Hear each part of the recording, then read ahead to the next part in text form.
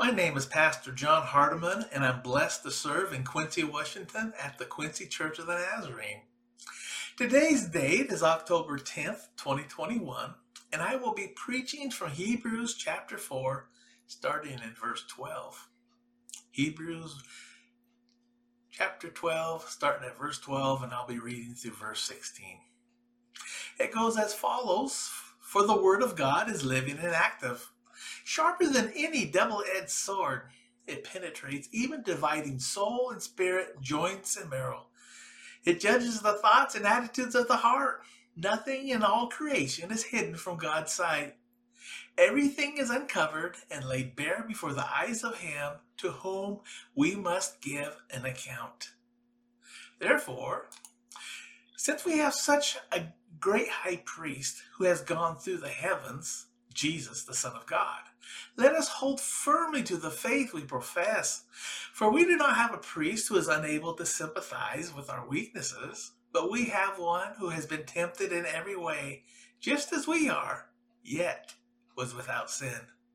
Let us then approach the throne of grace with confidence, so that we may receive mercy and find grace to help us in our time of need. The reading of God's Word. Will you bow your heads with me, please?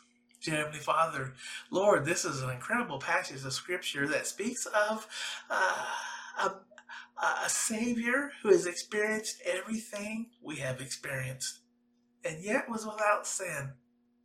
In Hebrews, the writer of Hebrews is telling us that we can trust this Jesus because He can sympathize with our needs. So, Father, I ask you help us to grasp onto these truths today. In Jesus' name, amen. This is one of my favorite passages of all the Bible. I find myself referring to it often as sermon illustrations, but to the best of my knowledge, I've never really preached a sermon from it. I love the fact that it gives credibility to God's Word, sharper than any double-edged sword, but also it is alive and active. Not only is the Word of God sharp and active, but it is used to discern what is going on between soul and spirit, bone and marrow, and even judges the attitude and motives of the heart. That is impressive. When I was a boy, my parents could buy us lace-up boots from J.C. Penney's.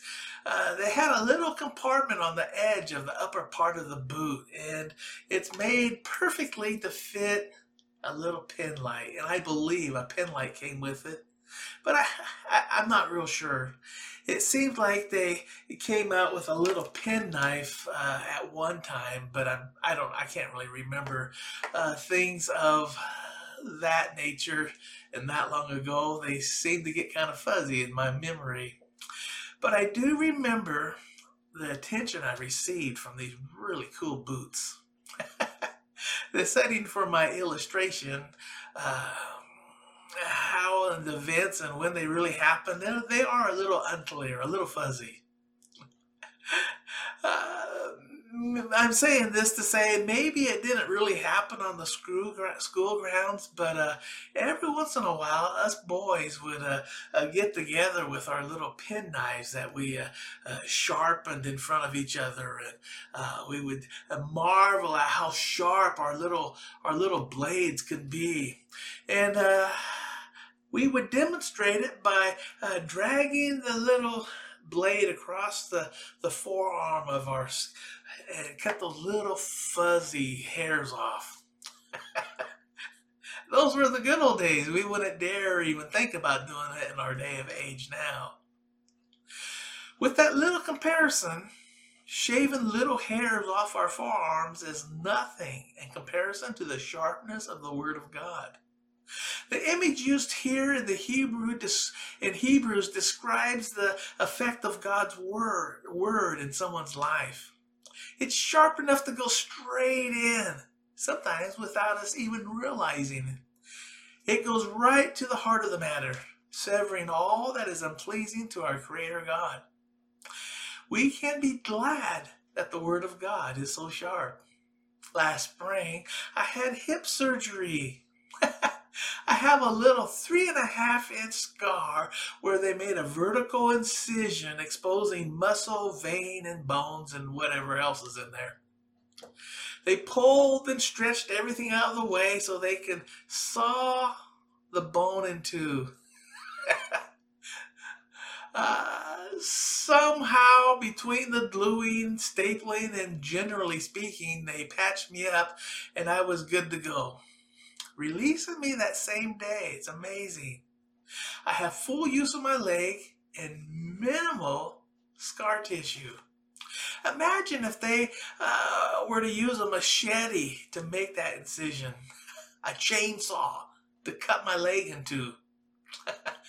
Thank you, Lord, for modern technology. Spiritually speaking, though, if we have sins or sin in our lives, God wants to remove it completely. 37 years ago, I was a mess. I had addictive habits.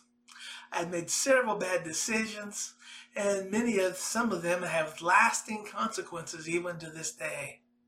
Then I came to Jesus. Praise the Lord. One by one, he started whittling away at all the things that were unpleasing to him. In a year's time, those who have known me before could hardly recognize me.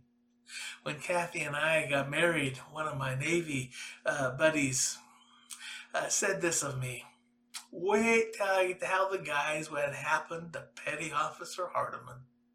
They will never believe it." That's the transformation God does, the Word of God does in our lives. That was years ago now, and the sharp Word of God is still working on me. My thoughts and attitudes seem to be an ongoing surgical procedure. I'm glad that God didn't get disgusted with me and pull out a blunt cutting instrument. That would leave massive scar tissues. As it is, I have minimal scar tissue. Someone might think that they can hide something or get something past God. You know, the thought of if you don't get caught, you might think, surely God doesn't care. Hebrews certainly addresses that. Verse 13, nothing in all creation is hidden from God's sight.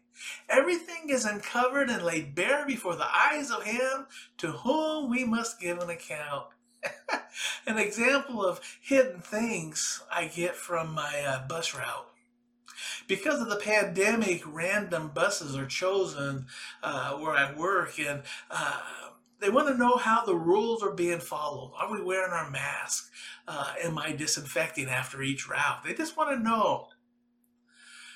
That's a great example, except I had one boy on the bus sneak a sandwich on, and he ate it. He leans back on the bench, got the cameras rolling, enjoying his breakfast and thinking no one is the wiser. Shortly after that, I got cornered and asked about who was this kid. I want to know names. They showed me the screenshot capturing him enjoying breaking the rules of the bus. Although I could not see him through the overhead mirror, the cameras on the bus fully displayed all his actions. Nothing in all creation is hidden from God. Everything is naked and exposed before his eyes. And he is the one to whom we are accountable. Now that you know everything is revealed to God, the Hebrew writer begins to introduction of Jesus as the great high priest. This is a great theme. Since we have a great high priest who has gone through the heavens, Jesus, the Son of God, let us hold firmly to the faith we profess. We learn a lot about Jesus in a very short time in that verse. 1, Jesus is a great high priest.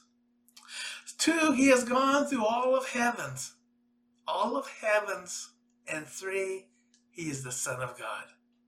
Because Jesus is our high priest, we can hold firmly to the faith we profess. Philip Bliss communicated this high priest of Jesus in these words.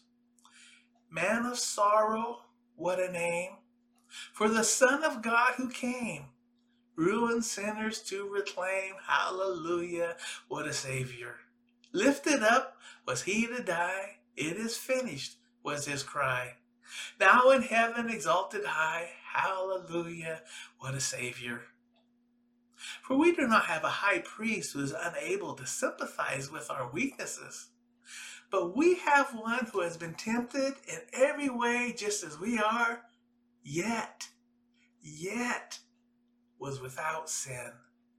Why is that important to have someone? Why is that important to us to have someone who has been through the things we have gone through? It makes them relatable to us. One time on the Colorado district, when our 3 kids were almost all teenagers at the time, the pastors of the Arkansas River Valley got together for their monthly meeting. One of the pastors from the largest church was commenting how his dishwasher in the parsonage quit working and that the church board was not too concerned about the inconvenience of it all. I couldn't help it. I said, yeah, I know what you mean. I have 3 dishwashers and I can hardly get them to work. His little family was beginning to relate to my family, but our family cannot relate to their family. Verse 15 explains that Jesus can relate to us in the fact that he has experienced everything we have experienced. Carpenters, Jesus has hit the wrong nail a few times. Ever felt forgotten? Left behind? Jesus' earthly mom and dad went off and left them in Jerusalem for 3 days. For all of you firstborns, you know, Jesus knows what that feels like. Can you imagine Jesus having a crush on a little dark-eyed little neighbor girl next door?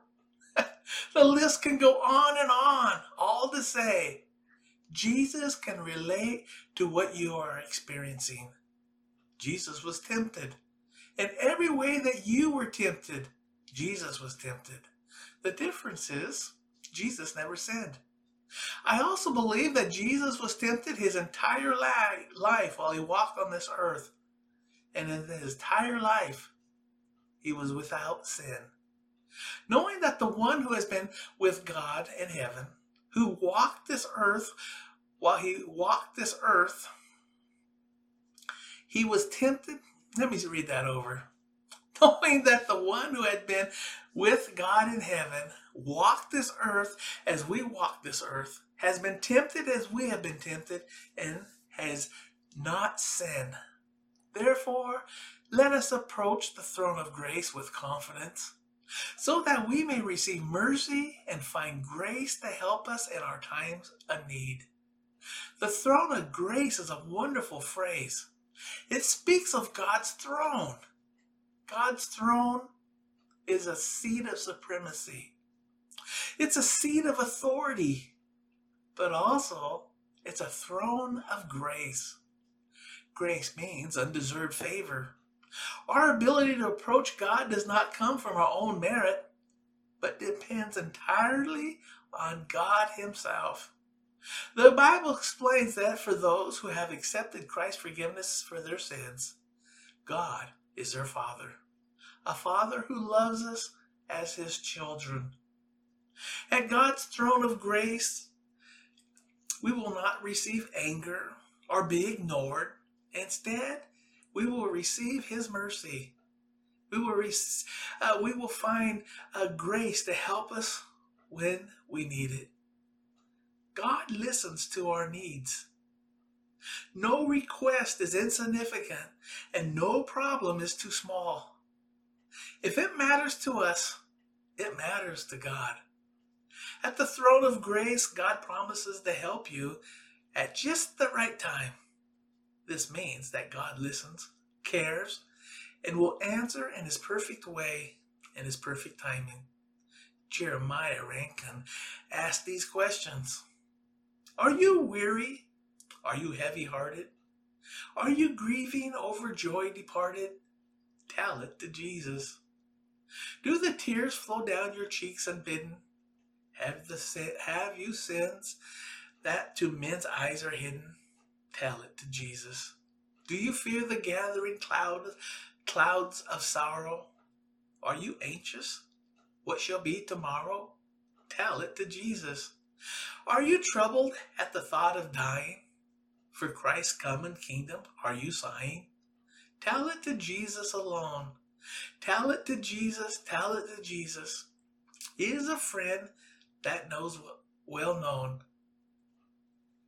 You've no other such friend or brother. Tell it to Jesus alone. Friends, we live in a time of uncertainty. It's a time of chaos, a time of division, a time of panic. But such a time as this, we have a Savior, Jesus Christ.